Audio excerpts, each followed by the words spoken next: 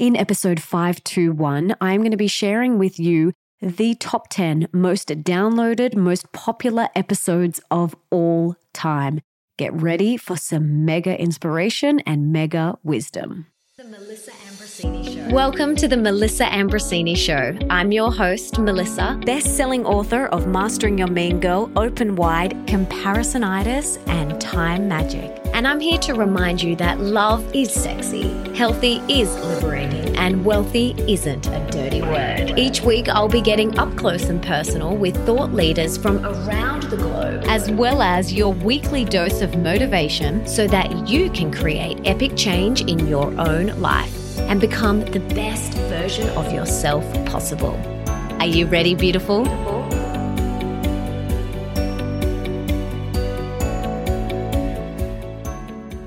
Hey, beautiful, and welcome back to the show.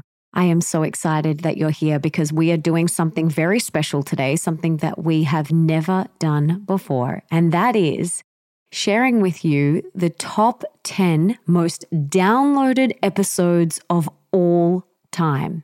With over 500 episodes and millions of downloads, these are the top 10. And this may change, who knows? But right now, as it stands, these are the top 10. And before we dive in, I just want to thank you so much for being here. This is a top-rated podcast. I am so grateful that you keep showing up every week to listen and to hear from myself and the incredible experts that we have on the show. So thank you for being here. I love doing this podcast for you. I love supporting you. I love sharing everything that I love and that I learn with you. So thank you for being here. And if you do have any recommendations of things that you'd love for me to talk about, people you'd love for me to get on the show, just send me a DM and I will do my very best. I do have a whole bunch of solo episodes coming out very soon, which I'm so excited about. So stay tuned for those. And if you want to be the first to hear the episode, make sure you sign up to my newsletter, and that's at melissaambrosini.com/newsletter, and you will be the first to hear the new episode, and you will also get so many juicy insider insights that I don't share anywhere else. So make sure you jump on that list so that you get all of the juicy goodness that I don't share anywhere else. All right, let's do this, guys. Let's dive in to the top 10 most downloaded episodes of all time. Number 10 is with the incredible Denise Duffield Thomas. Now, she has been on the podcast twice, but her first episode, which was episode number 211, Why You Don't Have the Wealth That You Want and What to Do About It. This episode is so good. If you have limiting money beliefs, if you need to upgrade your money mindset, this episode is for you because many of us have inherited not so inspiring money beliefs. You know, maybe you grew up with the narrative that is money is hard to come by, you got to work hard to make ends meet, money doesn't grow on trees, etc. I'm sure you can all relate to one of those narratives, but they are not the truth and that is not our truth. And if you want to call in more abundance in your life, if you want to shift your relationship with money, you first have to heal your relationship with money. And now I did this many, many, many years ago. I realized that I had inherited my father's beliefs around money and they weren't actually my truth.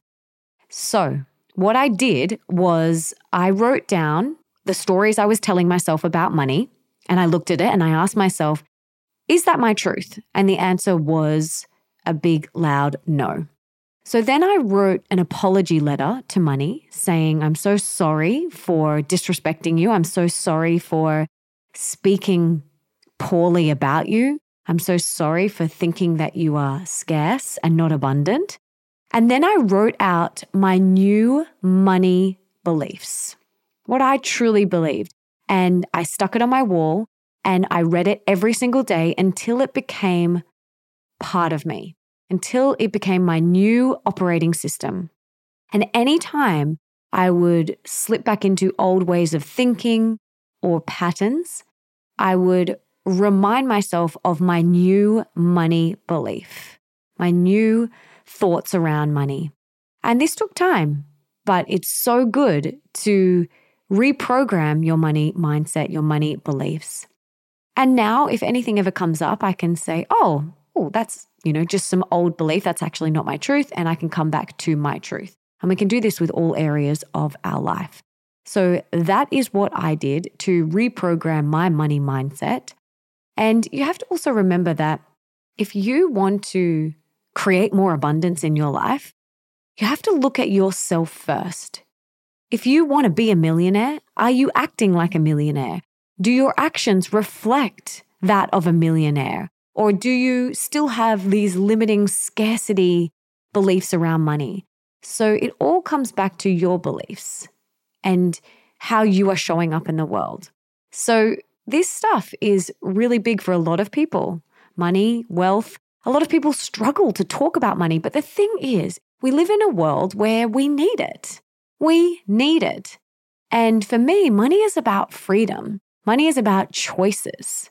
I love making money because I get to then provide for my family. I get to rescue children from sex slavery. I get to buy my friends gifts. I get to support my in-laws and my parents and do beautiful things. So money is about freedom and money is about choices. There's nothing dirty about it. There's nothing wrong about it. It's just our perception and the stories we're telling ourselves about it. So there's no mistake that I think this episode is number 10 on this list, the most downloaded episodes of all time, because so many people struggle with their money mindset, wealth, and abundance. So now I want to share with you one of my favorite snippets from this conversation with the incredible Denise Duffield Thomas. What are some common money blocks that people have, and how can they move through them? And a lot of the times we're probably not even aware of these blocks that we have. So what are the common ones and how can we move through them? Sure. So I find that there's some really universal money blocks within entrepreneurs, particularly amongst female entrepreneurs. And the first one is that you have to work really hard to make money. I see this is such an origin story for so many of us.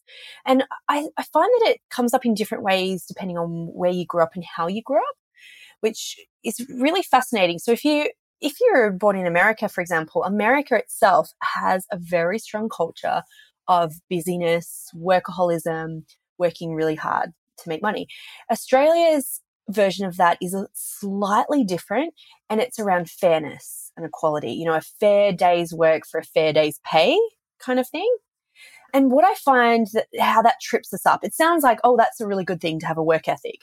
Where it trips us up now, especially if you work online, is that your soul or your money consciousness, it hasn't caught up with the fact that we live in a digital society now. So you actually might feel really weird and icky and not know why that it could feel really good for you to make money. For example, writing an ebook and selling that, or creating an online program, or just talking to someone on Skype and coaching them and helping them. Those things feel really good on one side and incredibly weird and guilt-inducing on the other side. And it's because of this work hard culture that we've grown up in. Most of us who have grown up, with a kind of analog childhood and a digital adulthood, we don't know how to quite deal with that, especially if your friends or family members aren't in this online world. Most of them have to go and do something physical for their money. So it just hasn't caught up. Does that make sense? Yeah. Oh, totally. Totally. So that's a big one that you see? That's the biggest one, I would say, is everyone's flavor is slightly different. And I want everyone listening to think about what your parents said about work and money. They might have said something like, money doesn't grow on trees. Most of us heard that one. Or, a hard day's work for a hard day's pay, or another day, another dollar. Those things are so deeply ingrained in us that we actually resist the ease. We resist the easy path. We also resist what we're here to do, which is so funny. Most of the time our work, our calling is an unraveling, not a discovery, because I could motivate and inspire people when I was a kid. That's what I did. But I didn't think that was a job because it felt too easy, it felt too obvious, it felt too enjoyable. And my idea of work was something that you had to go and do that you didn't necessarily like, and then you got a little bit of money for that. So I'm sure most people listening have their own similar stories. What's interesting about that, though, is it doesn't matter how much money you grew up with, it can still be a universal money block. So I've met people who have very wealthy parents who were lawyers. I mean, if you're a wealthy lawyer, you're probably billing 100 hours a week. You know, I've met people whose parents had to go and work in manual labor. My mum had to clean houses for a living. So when suddenly I've started making money just from talking to people, it just felt so wrong in my body because I felt bad and guilty. Oh, yeah. Oh, yeah. I really want to talk to this guilt and to this ease in a second. But one of the blocks that I had was you got to work hard. You got to work really hard. That was one that I had. And so it's really interesting just over the years watching my evolution and process, and then also watching that pop up and becoming aware of it. Yeah. So what can we do, like for everyone listening who's like, oh, okay, I'm aware that I have some money blocks that are stopping me from stepping into that ease, which is our truth. What can we do? Like, how can we release these blocks so that we can really step into that ease?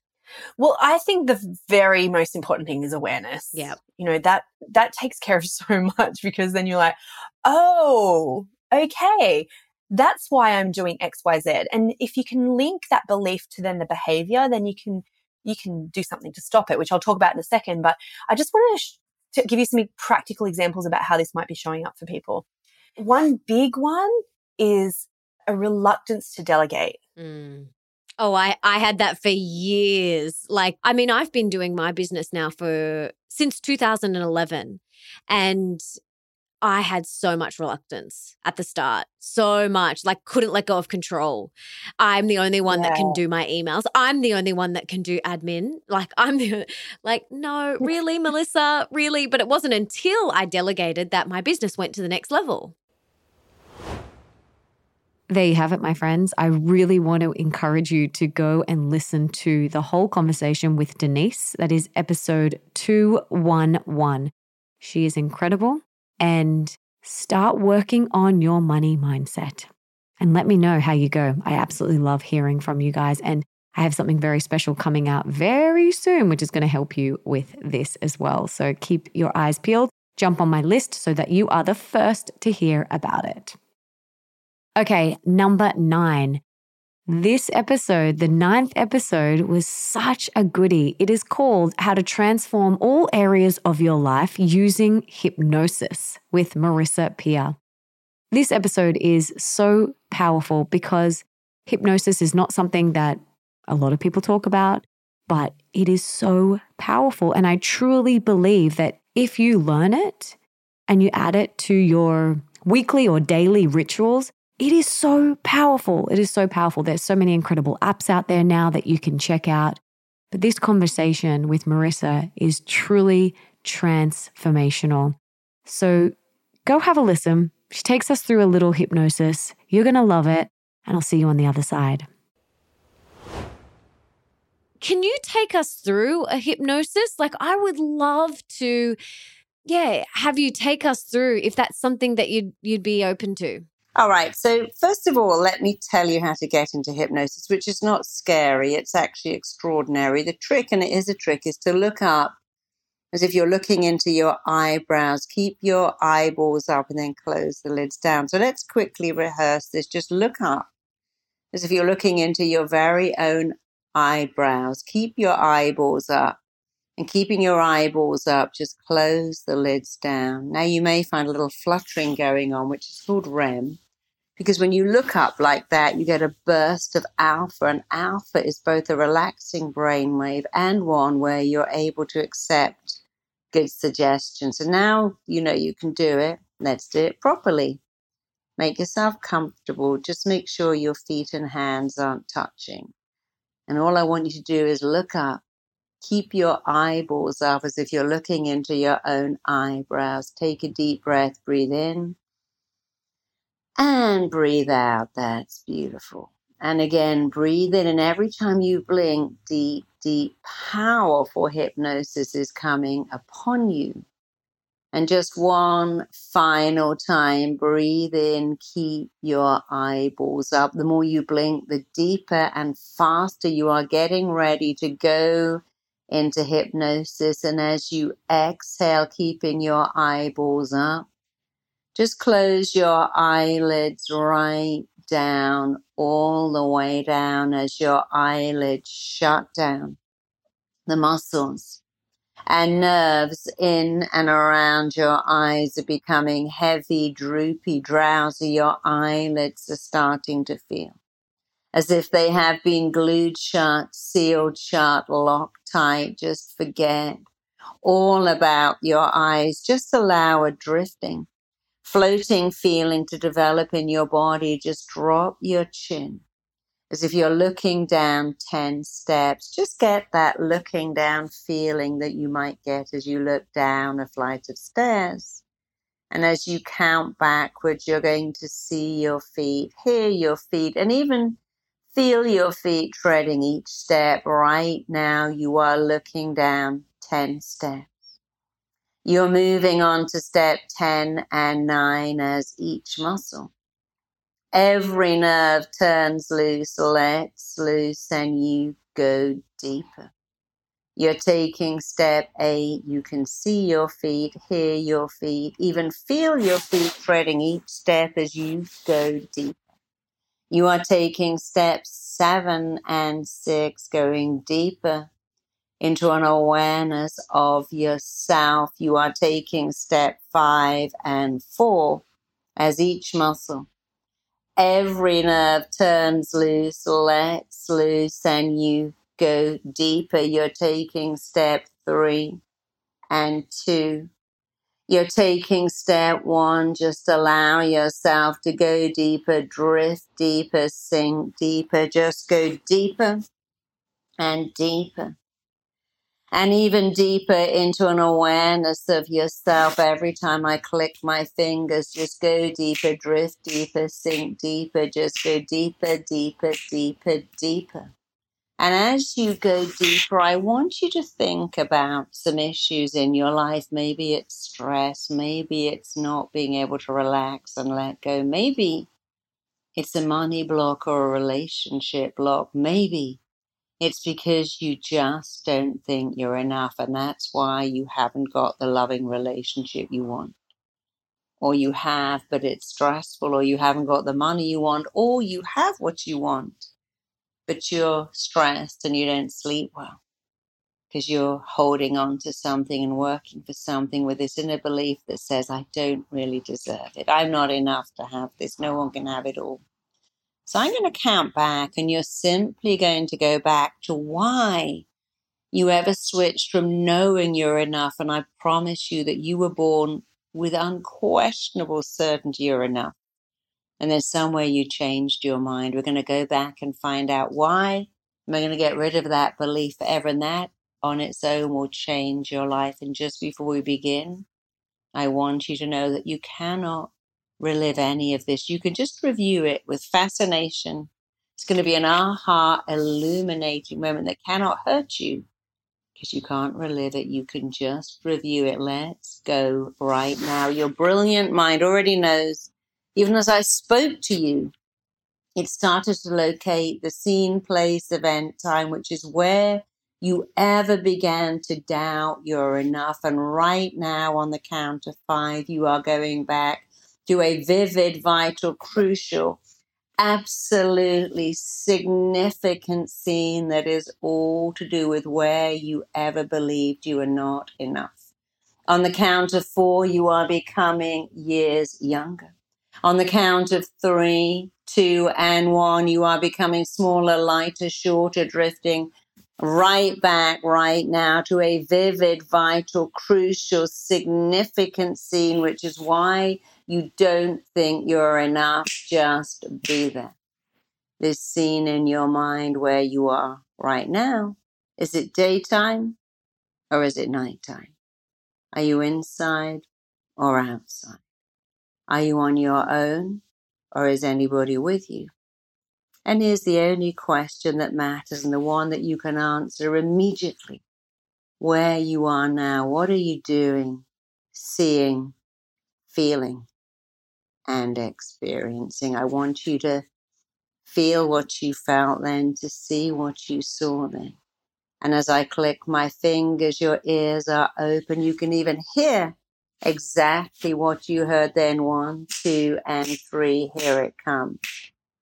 I want you to look over and around and right through that scene, because this scene is all to do with how, why, where, and when you ever began to believe that you were not enough. And as you look over and around and through that scene, you see the truth. The truth is that when you've been on the planet for just a few years, maybe 2 years, maybe 5 years, maybe 7 or 10 years, but not that long. When you'd been on the planet for just a little while, you formed beliefs about yourself. You came to conclusions with a life experience and the mindset of a little kid. And you believed you were not enough, and that isn't true. But we're going to go to another scene to do with this same feeling again on the count of 5, 4, 3, 2, 1. You are clearly, vividly, easily drifting back to a specific scene, a detailed scene, a vivid scene, all to do with believing you are not enough, not trying at all, just be there. And it's rather like you switched on your computer. A picture is warming up, coming into focus. This scene where you are now in this picture. Look over it, around it, through it. See how old you are, what you're doing, seeing, feeling. And more than anything, how this scene is linked to you buying into this belief that you're not enough. I want you to feel what you felt, see what you saw. And as I count to 3, your ears are wide open. You can hear what you heard then. 1, 2, and 3. Here it comes. So I want you again to look over and around and through that scene with your adult mind and go, oh, yes. Oh, of course. Oh, wow. When I was just 4 or 6 or 7, I believed that. You see, before the age of 4, you don't even have logic, only feeling. I haven't got what other kids have, so I'm not enough. My parents always shout, I'm not enough. I'm not smart like other kids. I'm not enough. And I want you to make this your illuminating moment, your aha moment, as you see how, where, why, and when you got that belief. And now I want you to imagine you're holding those 2 scenes in your hand, the 2 scenes you went back to. You're looking at scene 1 and 2 like you're looking at 2 DVDs. But you're also looking at your life today to connect them. That's why I feel not smart enough, attractive enough, worthy enough. That's why I'm stressed and I can't sleep, or I have money blocks or love blocks or success blocks. And I want you to understand the truth. You came to these conclusions as a child, and that is not you. And I want you to say out loud, that's not me. That little kid in scene 1 is not me. I want you to repeat after me, that kid is not me because, and I want you to finish this sentence, because I'm not 3, because I'm not that kid. I'm not the smallest kid in the class, the one who's left out, the one wearing secondhand clothes, the one without a dad, whatever it is, just say, that's not me because, and that will never be me ever again because. And now let's go to scene 2, the same thing, with a loud, strong voice. Repeat after me, that is not me because. Finish that sentence out loud. That can never be me for the rest of my long, gorgeous life because. And remember that when you're saying this, you're changing all the neurons. This is called practical neuroplasticity, rewiring, refiring, recoding your mind. So this is a bit like installing brand new software. As you look over and around and through those scenes, you can understand why you believed what you believed. But now you understand something so much better. That is not you. For the rest of your long, gorgeous, lovable life, it will never, ever, ever again be relevant or interesting or necessary. It won't even be remotely appropriate for you to ever again think the way you thought as a child or believe what you believed as a child. As a child, you couldn't know better. Now you know better. Now you're free. And now you can move on from one fantastic accomplishment to another. Let's just do one more thing for just a minute. I want you to put your arms around that little kid in the scenes you went back to. And I want you to move them to wherever you live now. I want you to move them into your home with your friends, your family, your own kids. And I want you to say out loud, even if it feels kind of silly, I want you to say, I'm becoming a loving parent to you now. I'm upgrading you into my world. This is a nicer, better, safer place. You're here with me, and I believe in you, and I love you, and you are more than enough, and everything you need is available to you. Love, joy, success, wealth, health. And I want you to literally upgrade that little kid into your life. Because you're not your childhood. You're not your past. You're not your school days. You're not the position you were in your family. And you're not your bank account or your weight or shape or size or years. You're not any of those things. That's what you are not. And what you are is deeply lovable and absolutely enough, gifted, talented, meant to be here, meant to be you. And enough. And now that you know it, the whole world will know it too, because as you wake up every day and go, I am enough, and write it all over your house, you don't just give yourself permission to be enough, you give the whole world permission to recognize your enoughness. And you recognize theirs, so knowing it, seeing it, feeling it, living it, stating it, writing it, reading it, putting it into your passwords, putting it on your phone alerts, printing it on your pillow, making it your statement of truth. When you're ready, you can just slowly, calmly, easily just open your eyes and just come back into the room feeling amazing and feeling enough, not just sometimes, but all the time, now and for the rest of your life. So just open up your eyes. I want to encourage you guys to continue with this hypnosis for a week. See how you feel and then check back in with yourself. It is super powerful. It's been around forever and it is such a powerful tool to help transform all areas of your life. So check it out. Let's move on to number 8. This is episode 197, How and Why I Quit Alcohol with Dr. Stephen Cabral. So I quit alcohol in October 2010. Holy moly, a very long time ago. And I quit when I was sick in hospital, and I have not had a sip since. Nothing, not one sip. And I get asked all the time, how did I quit and why did I quit? And we cover all of that in this conversation, but it's truly not something I even think about anymore. Nick doesn't drink. A lot of our friends don't drink, and it's such a non-event in my life. And I cannot tell you how good I feel. The energy, the clarity, the anxiety has gone. I cannot express how good I feel. Every day I have energy, I have clarity, I bounce out of bed.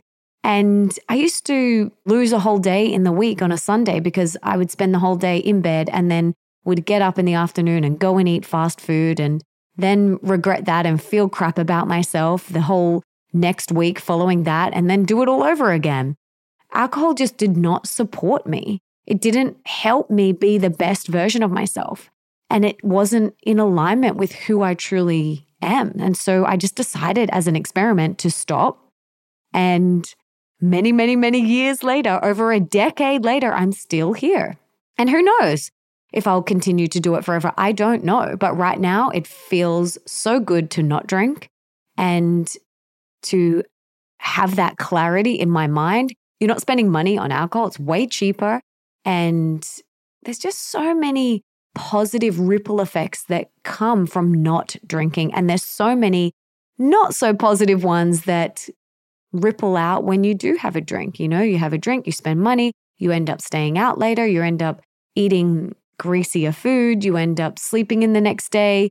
The next day, you just end up laying in bed and not being productive or getting out into the sunshine and things like that. So for me, it didn't balance out. The positives were way outweighing the negatives. So I decided to quit. So if you are interested in hearing more about how and why I quit, and also the effects of alcohol on the body, it is inflammatory. So if you have any sort of illness or disease in your body, it is only going to add to the inflammation in your body. It is only going to add to it. It is not going to take away. So think about that. It is inflammatory and it is going to add to the inflammation in your body. So have a listen to this conversation with Dr. Stephen Cabral, one of my favorite humans on this earth, and come and tell me on Instagram if you have quit alcohol. I would love to hear. And a lot of people, when they come to me and they realize that I haven't had a sip of alcohol since 2010, they're like, how? Like, how have you done that? And how can I do that? Because they want to embark on that as well and they just don't know where to start. And I'm the same as you. I always ask them, well, I want you to reflect on why. Why are you drinking? Why? Is it to numb? Is it to give you the confidence? Is it to fit in? Is it a bit of peer pressure? Is it to be cool? I personally think, we really need to look at the why, because those were the reasons why I did it. And I personally think they're not the best reasons. And so maybe next time you do go and have a drink, you ask yourself, well, why am I doing this? Do I feel peer pressure right now? Am I trying to fit in? Is it a habit? And be really honest with yourself, because often a lot of it is habit.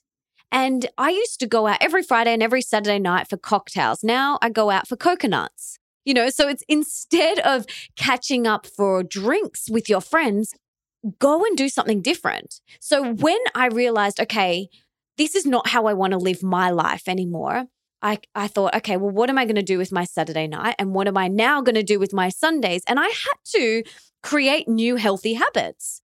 And I didn't even know where to begin. So I was like, okay, well, I'm going to go for a walk with my friends, or I'm going to do something creative like an art class or a pottery class. I'm going to go stand up paddleboarding. I'm going to go to the beach. I'm going to play tennis. There are a million things that you can do in a social environment that don't require you to become unconscious and poison yourself. And I have two really great friends here in Australia. They're meditation teachers, Tim Brown and Gary Goro. And they created an event called the Conscious Club.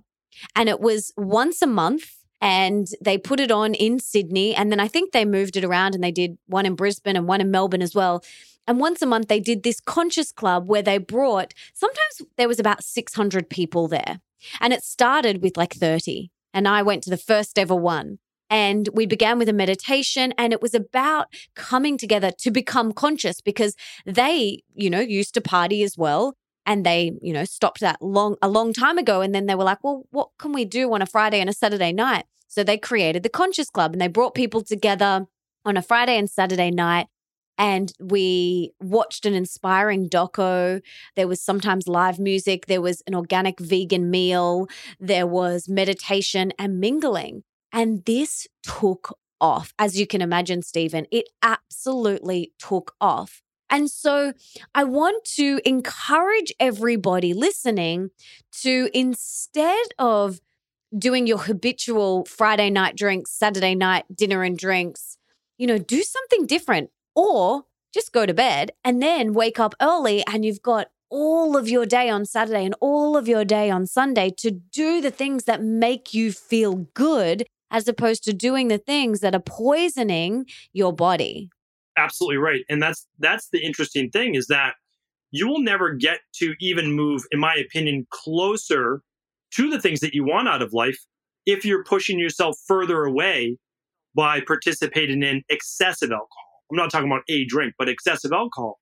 And the reason is that a lot of the time we have to do what we have to do Monday through Friday. A lot of people are in jobs right now that they may not love. But in order for you to work on you, then you need the weekends.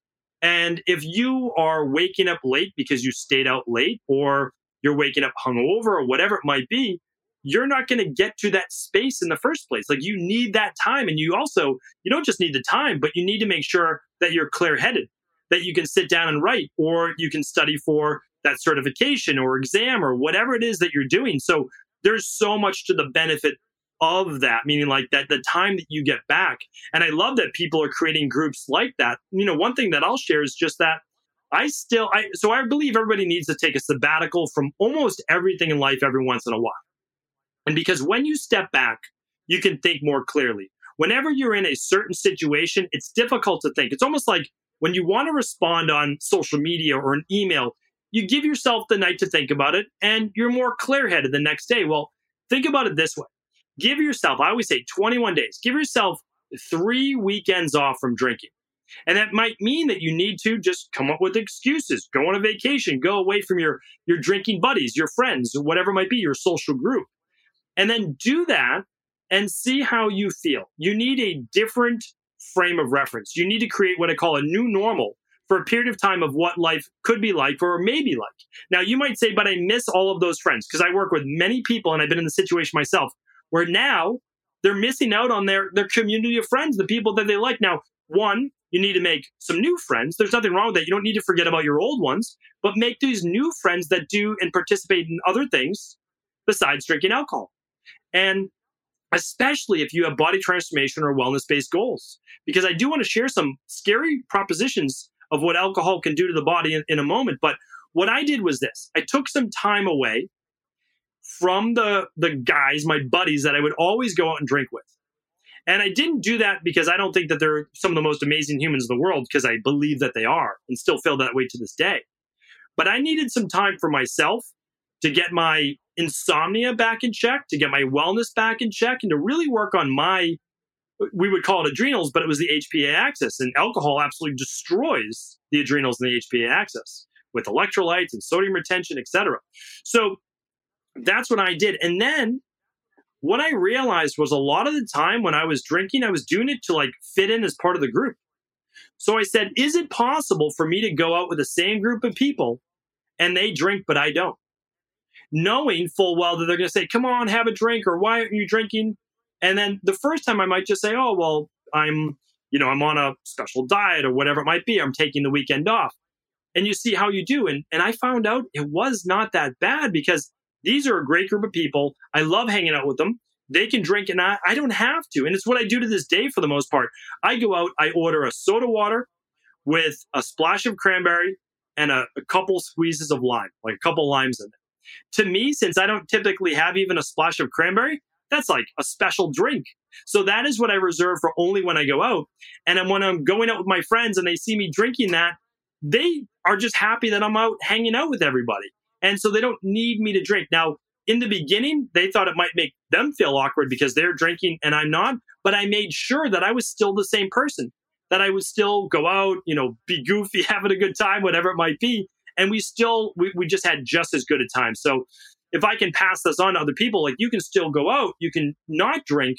And as long as you're okay with it and you don't act different and you don't judge anyone, it can be a great time. I hope that little snippet has inspired you to think about your alcohol intake.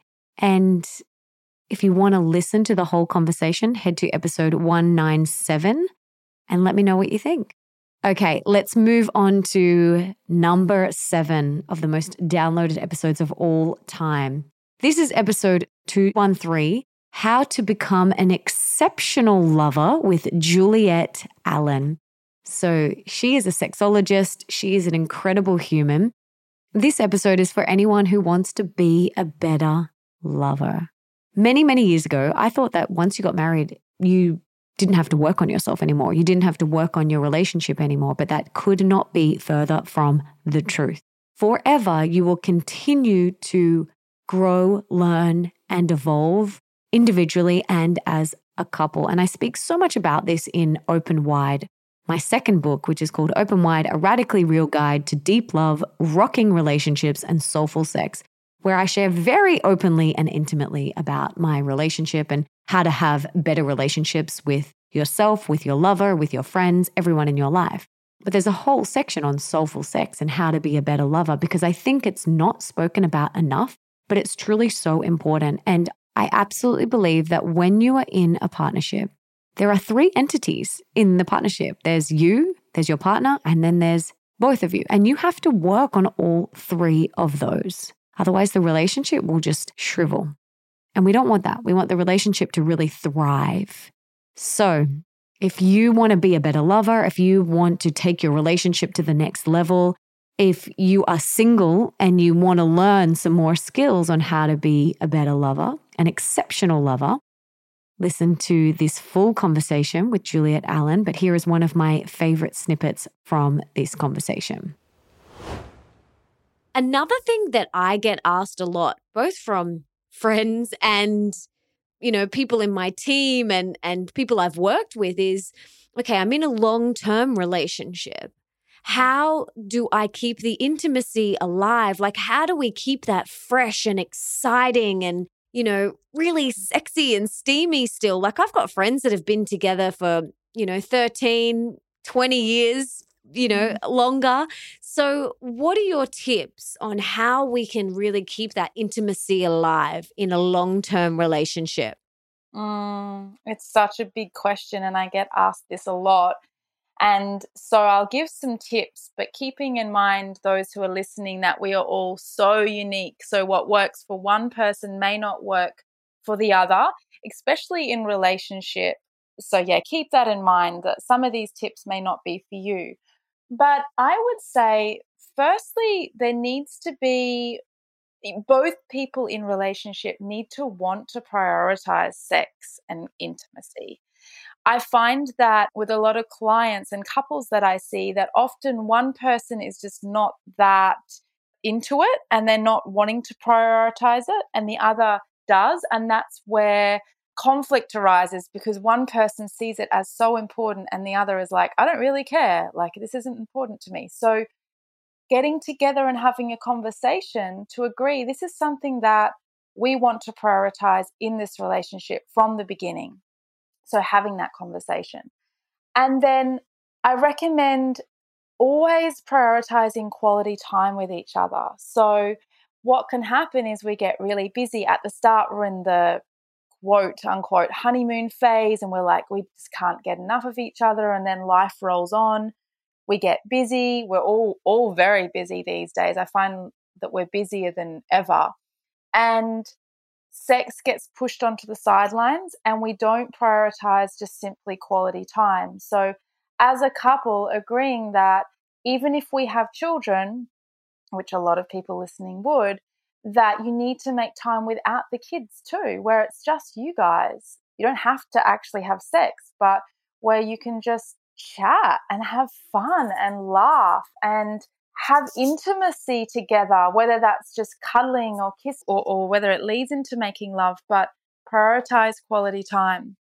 And then on the opposite end of that, prioritize solitude. So a lot of people in my arena of work do recommend that you need to have all these weekends away and lots of time together. But I also think what's equally as important is fostering your own relationship with yourself and feeling fully whole within yourself as an individual and nurturing yourself and loving yourself. So also make time for that. So they're the basics. Yes, I agree so much. Solo time for not just a healthy, happy sex life, but for you being the best version of you and the quality time together. We are huge on that.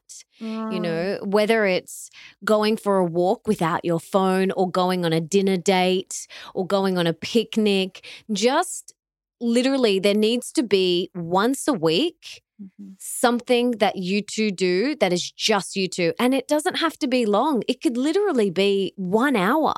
And we all have 1 hour a week to prioritize our beloved. And yeah, it could literally just be a walk around the block for 1 hour without your phones, without the kids, without the dog, just you two, or even, going and sitting on the beach or at the park and just sitting opposite each other and talking again without your phone. It's so important.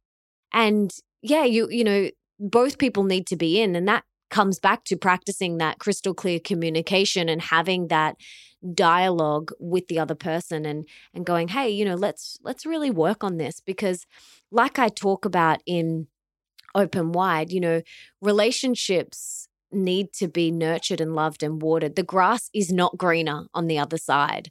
The grass is greener where you water it. And if you want your relationship to thrive, then you've got to water it. You've got to give it love and energy and the right amount of sunlight and the right amount of soil and the good quality soil. And that's, what I've seen, with not just with my husband, but just with my friendships as well. The friendships where both sides are equally, watering the relationship, that's where the friendships thrive. But, I have found as well in other relationships, if it's just one person watering the relationship, it doesn't work. No. It doesn't work.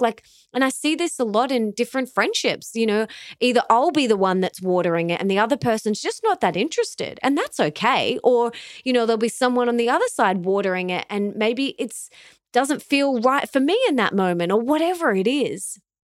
It's just becoming aware that if you want a thriving partnership with your beloved and friendships, they've got to be watered. Yeah, and that takes time and it takes commitment, and you can't just not. Yeah, it's a great analogy. You can't buy a beautiful new pot plant, chuck it in the corner of the house, and if you don't water it and don't give it love and don't give it sunshine, it's not going to blossom and grow and be really green and beautiful. It's the same with a relationship. You can't at the start be like, oh, yay, a nice shiny new partner. Wow, this is all fun and games. And now I'm just going to not prioritize it and expect that you're going to have this rich, deep, full sexual relationship. You will not. It will die. And the relationship won't last, or you'll be in a relationship with no sex and probably deeply unhappy. My friends, if you want to listen to the full conversation, head to episode 313, How to Be an Exceptional Lover with Juliet Allen. Number 6, the 6th most downloaded episode of all time is episode number 275, Heal Your Hormones with Alyssa Vietti. This is such a powerful conversation. We are talking about the pill, we're talking about hormones, because so many women are really struggling with this. They have acne, they have PCOS, they have endometriosis, they're struggling to get pregnant, all sorts of things. So this is so important. There are so many things that can really disrupt our hormones, even from what we eat, our lifestyle factors, the pill, stress, chemicals, all sorts of things. And there are so many things that we can do, which I actually teach inside Holy Mama. There are so many things that we can do to support our hormones, to heal our hormones, to take care of our hormones. And we dive deep into all of that in this conversation. Have a listen. In Women Code, you talk about how we can perfect our cycle. So how do we do that? And is there such thing as like a perfect cycle? Well, there's an optimal cycle, yes. And, I really love talking to women about checking the color of their bleed every month, because it's like a live hormone test that in real time, it gives you a great snapshot into what's happening. So what you want to do to optimize your cycle, to perfect your cycle, again, is to recognize you may have a diagnosis, you may have already a condition, you may have just PMS. Going through those first 3 steps of the flow protocol that I describe in Woman Code is critical for you to reestablish endocrine function. And then you want to check your cycle every month and you want to say, okay, what color is it? What's the consistency? How long is my bleed? Am I having any symptoms? And really trying to get to a place where you're having that optimal flow, which is, 4 to 7 days, nice, fresh, healthy red color, clot-free, and pain-free. That is an optimal cycle. And that is absolutely something that you can biohack, right? So for example, let's say you're having tremendous cramps. Well, cramps are the imbalance of prostaglandin ratios, right? So there are 3 prostaglandins in your system, PGE1, 2, and 3. If nature designed you to be in pain, which a lot of us believe because that's the cultural narrative that says, oh, women have the curse and, they're going to suffer and be in pain. It's even, in some religious texts that we're supposed to suffer. It's not biologically accurate because you have only one prostaglandin that controls for uterine contraction. That's PGE2. But you have 2 prostaglandins, PGE1 and PGE3, that cause uterine relaxation. So you just have a little bit of uterine contraction that you get stimulated by so that the uterus moves and can help move the endometrium out of the body. But you have twice as much prostaglandin that causes your uterus to relax. So nature has designed your periods to be pain-free. However, if you're eating the wrong kinds of fats that are high in omega-6, heavily processed vegetable oils, etc., you're going to jack up the production of PGE2 and suppress the production of PGE1 and 3, and you're going to have more cramps. So you can literally eat your way out of cramps within 2 cycles. If you have any sort of hormonal issues, go and listen to this full conversation, Heal Your Hormones with Alyssa Vietti, episode number 275, and I will link to it in the show notes for you as well. Okay, we are halfway there. Number 5, the 5th most downloaded episode of all time is episode 199, Heal Your Relationship with Money, Do Less and Have It All with Kate Northrup. Another money episode. Interesting, isn't it? Very interesting.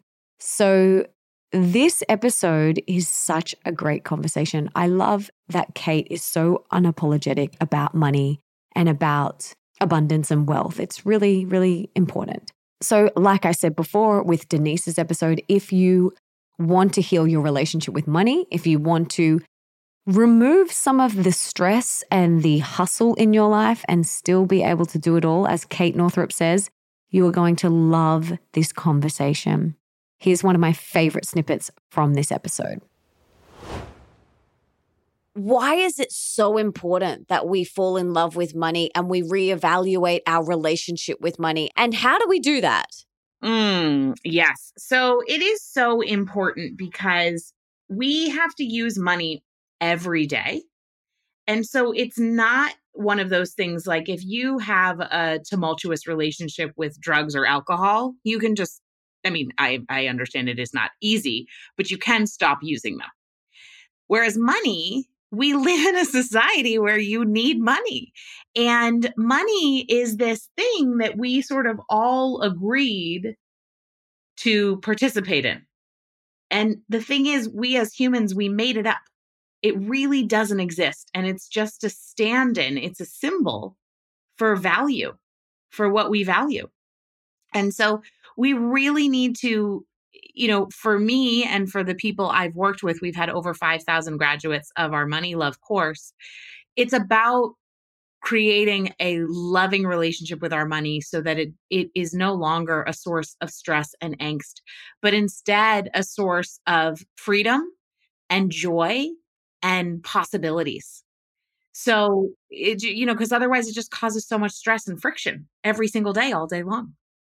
Yeah, absolutely. So many people are in that state right now where money is a cause of such stress and relationships break up and break down over it. So how do we get to that place where money is a source of joy and fun and play and not so stressful? How do we get there? Because some people listening might be like, oh my gosh, that feels miles away. Yeah. But how do we get there? Well, first of all, I am a huge believer in examining where our beliefs came from. And that's why I called my book Money, a Love Story, because we really need to examine the story that we're carrying around money, examine the story that we inherited, really come clean on what our money story is, and then choose from this day forward to write a different one. Because there are people who are, and by the way, I also just want to say it's not about the amount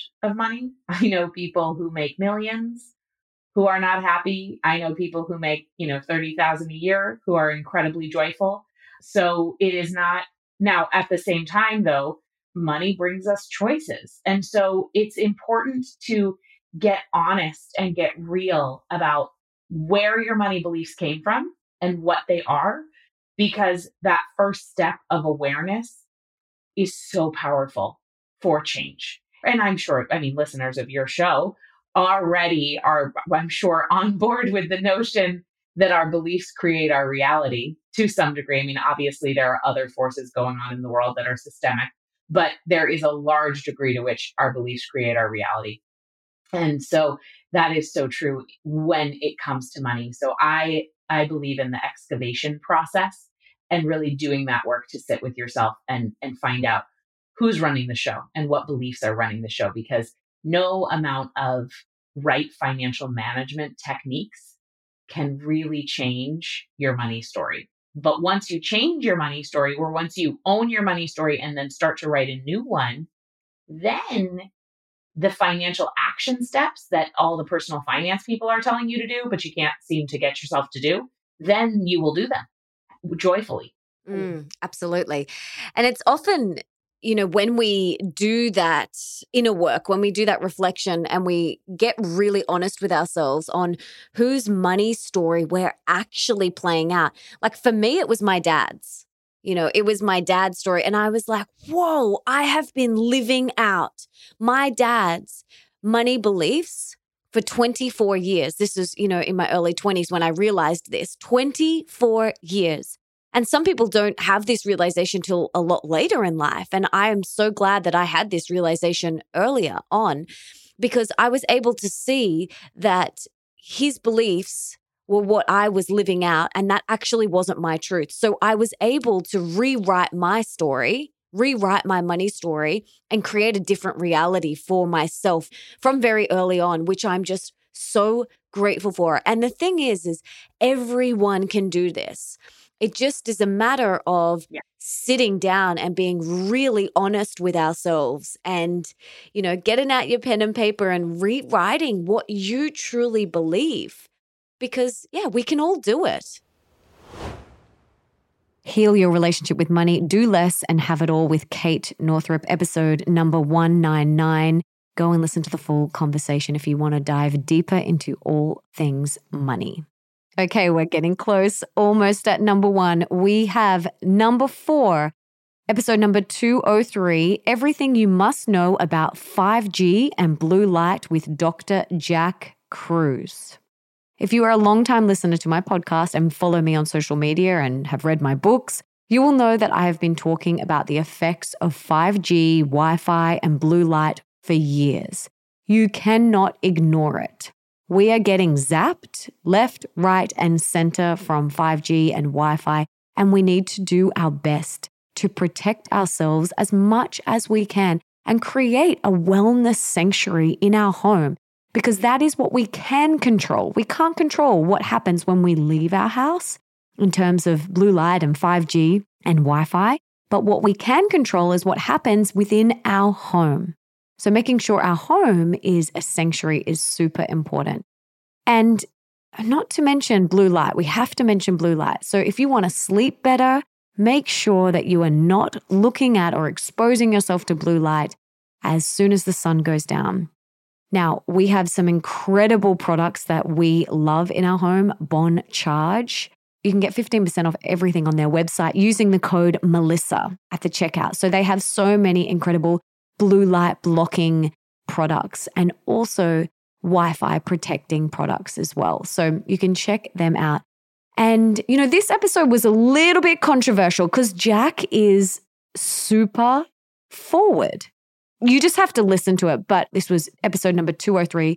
When this episode first came out, I got a lot of messages about it. A lot of people saying, Melissa, how could you let this man on your show? It was really big. And then I had a lot of people saying, thank you for this information. So he is very forward. Brace yourself. Maybe don't listen to this with your children, but it is really important information. We need to know, and we need to talk about 5G. We need to talk about Wi-Fi. We need to talk about blue light. And we need to do our best to remove those from our life as much as possible. So brace yourself. Here's one of my favorite sections from this conversation. All artificial light at night, including even some of the ones that are present in nature, have a humongous effect on our biology. That's the reason why day and night cycles are incredibly important for you maintaining your wellness. So if you happen to be out in a full night, a full moon, and you do it consistently and you're not getting AM sunlight to restore or reset the circadian mechanism in your body, you're going to have problems long term. So what do we do at nighttime? What can we do? Go to sleep, just like you're supposed to. Go to sleep. Yeah, you're not supposed to have artificial light on. People today have 15 different devices on average, at least in the United States. I don't know what the latest data is in Oz, but in the US, there's between 12 and 15 devices that emit different forms of light radiation. When the sun sets, the way melanopsin works, as soon as you get past the sunset, 435 to 565 nanometer light becomes absolutely deadly to melatonin biology. It will destroy melatonin. It'll destroy the photoreceptors that are tied to the leptin mechanism. And basically, it undoes all of your circadian mechanisms. In fact, there was a paper that was just published in the last couple of days that actually showed when you do not get AM sunlight and it screws up insulin secretion, it does it through one of these molecular clock genes called the period 2 gene.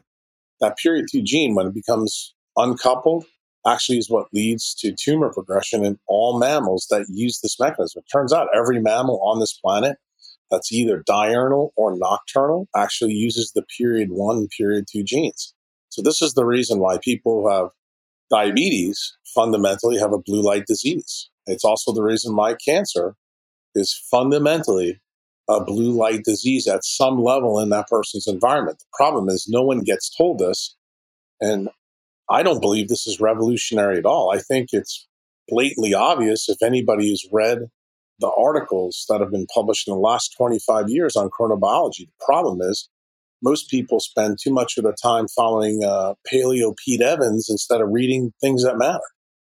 So realistically, for someone though, if it does get dark at like 4:30 where they live and they can't go to sleep and they do need to use some light, like is candles the best? Is amber bulbs? Is blue light blocking glasses? Like what are some things that they can actually do if they do need some light? I think for a podcast like this, when you're trying to educate people, you should tell people what they should do, not what they can do. And what they should do is make it dark at night. So if you want to do something at night, candlelight's probably your best bet because it has the lowest effect on melatonin levels. But the real key point here is for people who don't understand the chronobiology, this is maybe their first introduction to it, complete darkness is what you need. For example, again, I don't know about your audience and how sophisticated they are reading the latest data, but if you're a woman who has a history of breast cancer, the data is crystal clear. If you have any artificial light at night in your environment, your cancer is much more likely to come back. If you want to get breast cancer, put artificial light on at night, and you're probably going to be setting yourself up for a major problem. Wow. That's the kind of things that we need to get out there. I'm not interested in teaching people what they can do. I'm interested in teaching people what they should be doing. I told you he was forward, but I do really feel like we need to talk about this stuff. And we do our very best, like I said, to mitigate the effects in our home as much as we possibly can. So if you want to listen to the entire conversation, head to melissaromassini.com/203, everything you must know about 5G and blue light with Dr. Jack Kruse. Okay, my friends, number 3, the third most downloaded episode of all time, episode number 235, 7 Steps to Healing the Mother Wound with Bethany Webster. So what is the mother wound, I hear you asking? The mother wound is the karmic stuff that is passed down from mother to mother to mother through that red thread lineage line. So from your mother's mother's mother's mother's mother and all the way back. There is ancestral stuff that is passed down from mother to mother. And if we aren't aware of it, we will pass it on to our daughters. So this episode is super important. This work is very important. We do not want to carry this stuff with us any longer. And you, my friend, are a light worker. And you have come here to heal this lineage stuff so that you don't pass it on to your children. This episode is incredible. I am so excited for you to hear it. I love this conversation. Here is one of my favorite sections. So I developed, my own theory about, I started journaling, based on all the journaling I had done, and then also my own reading and research, that this term, the mother wound. So people have mentioned the mother wound before, writers like Adrienne Rich, Chris Jane Northrup, Susan Forward. A lot of other people have used that phrase, but no one has really fleshed it out. And that's what I've done in my work over the course of the past 5 years, is really flesh out what the mother wound is, how it shows up in our lives, why it's important that we heal it. And there's a specific piece that's important, which is linking the experience that we have with our mothers with patriarchy. So it's really about patriarchal culture, which is this culture where women are considered less than, inferior to men, and how this atmosphere has distorted the relationships to some degree between mothers and daughters. And basically what it means is patriarchy has told women, you're not good enough, you're less than, you should be invisible, you should be subservient. Like all of these messages that our whole lineages, all of us as women, our mothers and grandmothers and great-grandmothers have lived in this atmosphere. And they've given birth to daughters. And so that atmosphere limits, how much a woman can feel, how, powerful a woman can feel, how safe a woman can feel in the world. It limits how much she can offer that to her own daughter. And so a lot of us have like healthy relationships with our mothers, healthier. I think it's like a spectrum, right? There's healthy mother-daughter relationships on one end and then more severe traumatic relationships on another. We all fall somewhere on this spectrum of the mother wound. And the difference is, how much trauma we've experienced in our own childhood histories, as well as the cultural trauma of, just the messages we get from church, from, schools, from the media. We're all fed these messages of female inferiority. It's reinforced everywhere. The thing with the mother wound is that it gets mixed. It gets mixed with our needs for love, safety, and belonging, our 3 most basic human needs. So we internalize whatever patriarchal beliefs our mothers have passed on to us more deeply entrenched than any other places. It's like the most insidious forms of patriarchy come through our mothers for this reason. And often it's unintentional, like mothers wanting to protect their daughters, like don't speak too loud, don't bring attention to yourself, don't rock the boat, stay in the confines of acceptability. And those messages are given out of love a lot of times to protect the daughter, to keep her out of harm's way. But often these are precisely the messages actually that we need to move beyond in order to truly individuate, to access our potential, to embody our power. Those are really the messages that we need to dissolve their hold over us. So I really see that right now, like what's happening in the world is that we stand at this precipice where we're watching patriarchal dysfunction take place everywhere, right? Politics, media, the Me Too movement.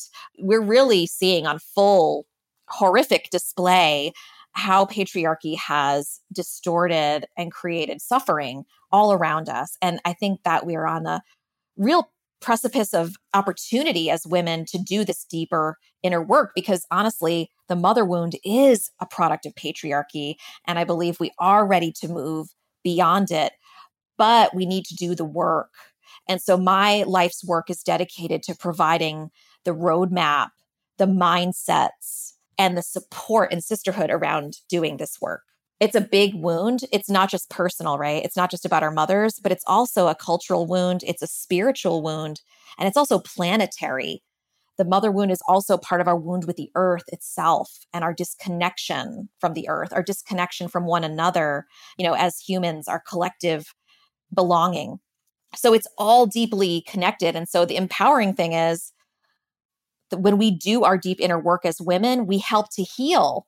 We help to heal this collective wound on a cultural level, on a spiritual level, and on a planetary level. So it's inspiring, it's important, it's a big thing, but it's so possible. And so I'm just really passionate about telling women that, this is possible to heal this wound and to change the course of things for future generations.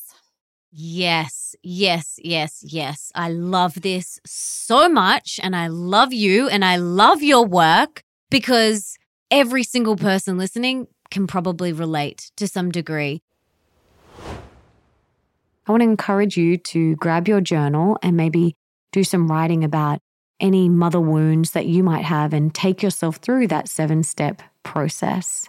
And if you want to listen to the whole conversation, head to melissaambrosini.com/235. Okay, my friends, number 2, the second most downloaded episode of all time, 223, How to Manifest Anything You Want with Lacy Phillips. In this episode, Lacy and I both share our powerful manifestation processes, which you are going to love.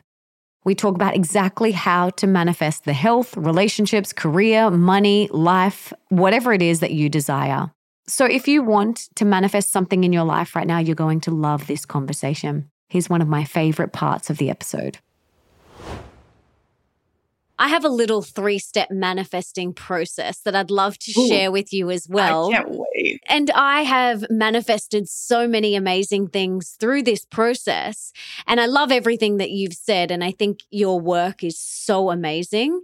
I've got a few more questions for you around the types of things that you have witnessed people manifest, because I've seen all sorts of amazing things, people manifesting their dream jobs and partners and healing from certain things and, money. One of my friends said to me, I just manifested $10,000, so I've heard some amazing stories. And what's worked for me over the years is firstly, getting really clear on what it is that I want. Absolutely. So writing that down, getting really clear on what it is, because we can't manifest like something we don't really know what we want. We might be like, yeah, I want a new job. Oh, well, what type of job? Like, what do you see yourself doing? What does it look like? So I think that's a really important point, is getting really clear on what it is you exactly want. And then secondly, what I do is in my morning meditation, I fully feel it, and I feel as though I already have that thing, or I feel like that thing or whatever it is I want to manifest is already within me, because it is. And I smile whilst I'm doing it, and I feel like that turns on my cells, and it turns my body, it wakes my body up, and I feel it with every fiber of my being and every single cell in my body. And I see it and I own it and I embrace it and I embody it. But in saying that, if an emotion comes up, I feel that too. I don't suppress that. I don't do the spiritual bypassing. If there's like unworthiness that arises when I'm doing this exercise, I'm like, oh, wow, that's interesting. And I do go and look at that, because I feel like triggers are invitations for healing. Absolutely. And so I look at that. There's definitely no suppressing. I have, I learned to suppress, and that didn't get me very far. So I had to relearn to feel my emotions. And then the third step is I take daily inspired action. And so that after my meditation, I write down the one thing that I need to do today to move toward that thing that I want to manifest. Maybe it's making a phone call, or it's booking the class, or it's hiring a graphic designer or having a conversation with someone. And so that's my little 3-step manifesting process that has worked for me and has worked for lots of people as well. And yeah, I love that we have this at our fingertips and that there's people like you out there teaching people how to take back responsibility and ownership of their life. But I would love to hear, what are some of the epic things that you have witnessed people manifest? Absolutely. And thank you so much for sharing that. And I love what you said about the clarity piece. I think is so important. You know, something I say often, like in our number one workshop, which is how to manifest, is if you ask for wishy-washy things, you get wishy-washy stuff in your life, right? Totally. So I love encouragement of clarity. And something really fascinating, I don't know if you've heard of human design. Have you ever heard of that? Yeah. Oh, do you know what you are? I imagine a generator. Yes. It's so wonderful. And it actually just really intertwines super beautifully with my work in the sense that I believe that when it comes to manifestation, I really believe that our incarnation on the planet is, you know, for us to get back into our most whole, worthy, authentic selves, wholeness, which is what we were born as essentially, right? And then we experience pain, shame, and blah, blah, blah, the human experience. And therefore it builds kind of up this ego onion layer that we need to peel back. And so with that, human design is really beautiful in the sense that it expresses that we all came in as a soul with a blueprint to our authenticity. And therefore, if we decondition all of the not self things we've picked up, then we live in complete, utter flow. If you want to listen to the entire conversation with the incredible Lacy Phillips, head to melissaambrosini.com/223. And please come and tell me on Instagram what you are wanting to manifest in your life right now. I would absolutely love to hear. Come and share with me. And now, drum roll, please. The most downloaded episode of all time. Episode 227, Men Are From Mars, Women Are From Venus, with the incredible John Gray. He's been on the podcast twice. He was also on episode 414, Mars and Venus in the Bedroom and How to Have Great Sex, which was awesome. But his first episode, Men Are From Mars, Women Are From Venus, is the most downloaded episode of all time. It is incredible. His book is incredible. If you want to be the best lover that you can be, this book is essential reading for all. And this episode is essential listening for all. This book is life-changing.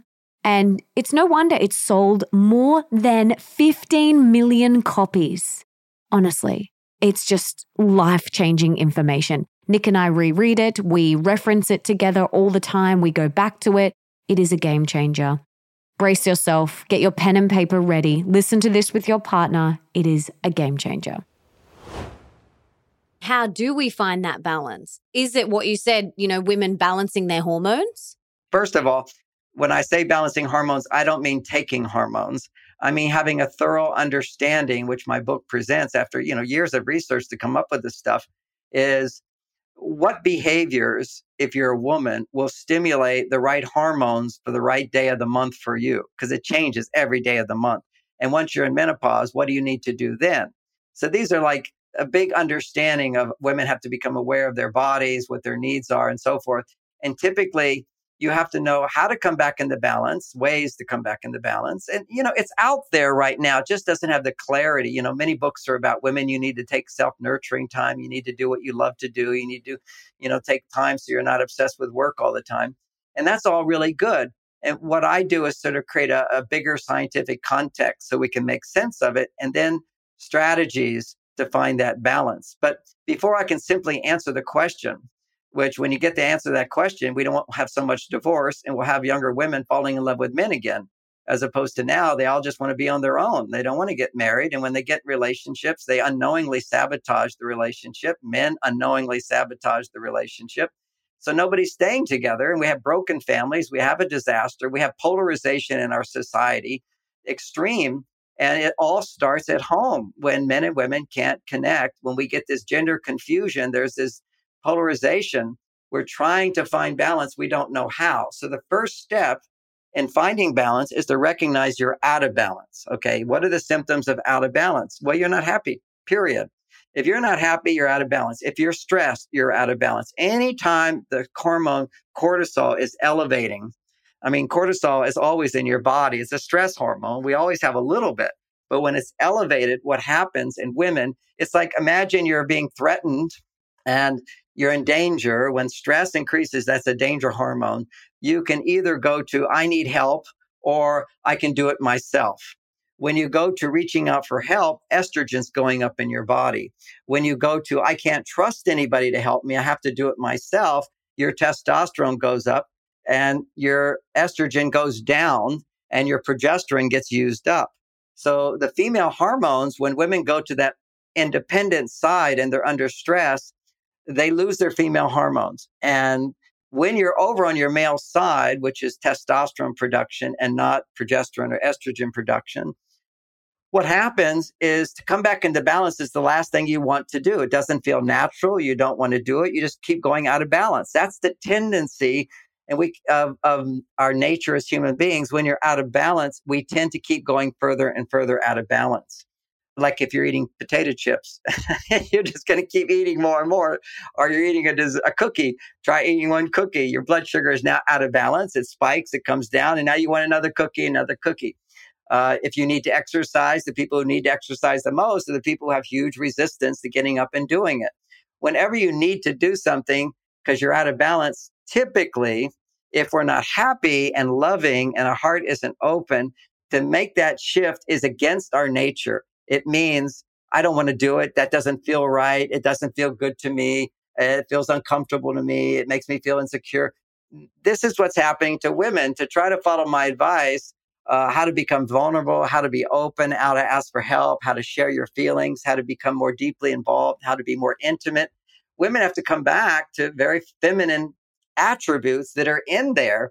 But the women who need it the most are the women who have the most resistance to it. They're afraid of looking weak, wimpy, needy, they're afraid of losing love if they go to their female side. It's just, she imagines she'll get no love and support. And in some cases, she won't. That's why she went over there, is because probably in childhood, various times, she's been ridiculed, dismissed, put down, rejected, or she didn't have a father who was present for her, who could really validate her feelings and so forth, or brothers that would make fun of her. So if she was being feminine on the feminine side, then if you don't feel loved and supported, you go to your masculine side. Same thing for men. If men don't have father figures, for example, and this is a big tragedy, the lack of father figures, and for males growing up today, what happens is you don't have confidence. You don't know how to do things. You have an overprotective mother generally, and you don't have a father who's a risk taker, who's able to deal with problems. He teaches you how to fix things, solve things. It's no big deal. We'll handle it. There's not a lot of judgment on making mistakes. So that father energy, that male energy doesn't grow inside the boy. We see now is these boys who are addicted, they're emotional, they're irritable, they're passive, they're low performers. This is a big crisis. I wrote a whole book called Boy Crisis. I know we're not focusing on that, but it's happening on a global level. And so on one level, this is an evolutionary jump from the place Maslow talked about it. Most people are familiar with Maslow. For those who aren't, he's a psychologist, very famous for this sort of major discovery that human beings, male or female, when our primary motivations, our needs, what becomes most important to us when we're in survival mode, if we're cold, the most important thing is warmth, heat. If we're hungry, the most important thing is food. If we already have house, we have warmth, we have food, then the next thing is protection. We have to protect what we have. So this is, we have survival and security needs. These are like basic to life. But once those needs are fulfilled, or we're capable of fulfilling them on our own, a shift takes place, an evolutionary shift takes place where suddenly what becomes most important to us is emotional fulfillment, the ability to achieve, to express our inner potential, the ability to experience intimacy, emotional fulfillment that way, feeling good about ourselves, self-esteem, also serving others, getting the support we need. These are all the emotional dynamics of emotional intelligence to a great extent. And for women, when that shift took place, they wanted to assert themselves to achieve and feel good about themselves. Look what I can do. And for men, they wanted to experience greater happiness and intimacy and connection. So men went over to their female side, women went to their male side, but we go too far, then we're out of balance. So that's a good evolutionary step. It creates endless problems. But once we realize we're out of balance, then we're willing to humble ourselves and learn how to find balance by doing those things that don't feel natural. But you have to learn how, if you're a strong woman on your male side, how to become soft and vulnerable. If you're an emotional man, how to stop talking, stop whining, stop complaining, be a man, suck it up and be independent and solve the problem. Don't react and get all emotional about things. And you see why you need to have this understanding of hormones is that's basic science. That's objectivity. It's not just some psychological theory. Because we have all these psychological theories about men, you need to talk about your feelings, and women, you need to get him to talk about his feelings. That's going to solve problems. Well, that's called arguing. And that's the worst thing you can do is have these emotionally charged arguments. Arguments are fine if they're difference of opinion. But if somebody's getting emotionally charged and it's the man, it's not going to resolve well. If the man can learn to listen to a woman's emotional charge, it will go down very quickly. He has to learn the art of listening. She has to learn, in this case, the art of giving him space if he needs to take it, and how not to provoke him when he takes time away. So good, huh? He is incredible and such a beautiful man. Every interaction I've had with him, I'm like, you are so nice and so loving and so kind and caring, so generous with his time. He's just the real deal, like truly. Go and listen to the full conversation. Be one of the many other people who have listened to this and loved it and got so much out of it. Episode 227, Men Are From Mars, Women Are From Venus with John Gray. There is no mistake that it is the most downloaded episode of all time. So there you have it, my friends, the 10 most downloaded episodes of all time on the show. I am so excited for you guys to go and listen to the full conversation of each of these. And I will link to every single one for you in the show notes so that you have easy access. You can just go and click on each of those. Have a listen. Come and tell me on Instagram what your favorite one is out of these 10. Is it Men Are From Mars, Women Are From Venus? Would you vote that as number 1? I would love to hear. So come and tell me on Instagram. And if you got a lot out of this conversation, please subscribe to the show and leave me a review on Apple Podcasts, because that means we can inspire and educate even more people together. And it also means that all of my episodes will just pop up in your feed so that you don't have to go searching for a new episode. And before I go, I just wanted to say thank you so much for being here, for wanting to be the best, the healthiest, and the happiest version of yourself, and for showing up today for you. You rock. Now, if there's someone in your life that you can think of that would really benefit from this episode, please share it with them right now. You can take a screenshot, share it on your social media, email it to them, text it to them, do whatever you've got to do to get this in their ears. And until next time, don't forget that love is sexy, healthy is liberating, and wealthy isn't a dirty word.